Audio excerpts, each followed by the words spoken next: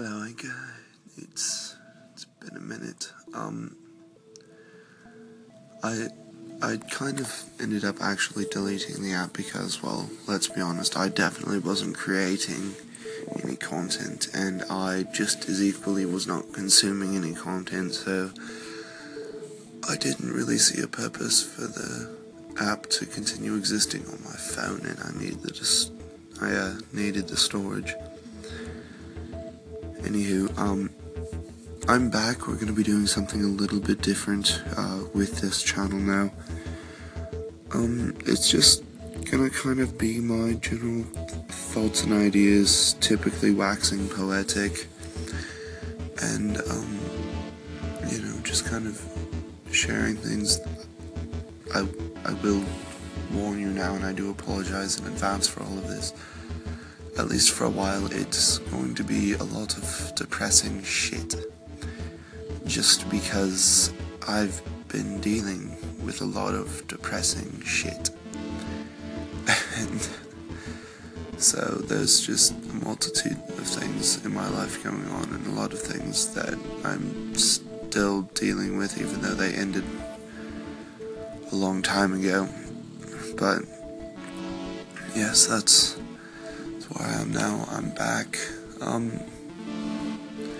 probably mostly use this accent just because, I don't know, I find it to be one of the more soothing ones that I have. You know, the Irish and Scottish are just a bit too harsh, and I don't know, there's just something about sort of soothing about a good British accent, even though my voice has gotten a bit more gravelly lately, hopefully.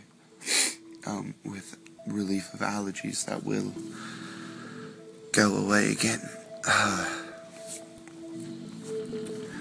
Anywho, yeah, I don't know, I guess I'll just kind of share a little something that I just wrote a few minutes ago, because why not? Love is bliss, pure ecstasy. It's everything you could ever hope for and more. But when it's wrenched from your hands, when you're left with nothing more than the ability to sit there and watch it fade away, feeling nothing more than pain and sorrow within your heart of hearts. Love? Love is a bullet to the brain and an arrow to the heart. It was all rainbows and butterflies until reality set in. Things would never be the same. Not that they had ever been normal before, but this was a different, kind of different. One unlike any other, one she had never even conceived of, much less experienced before.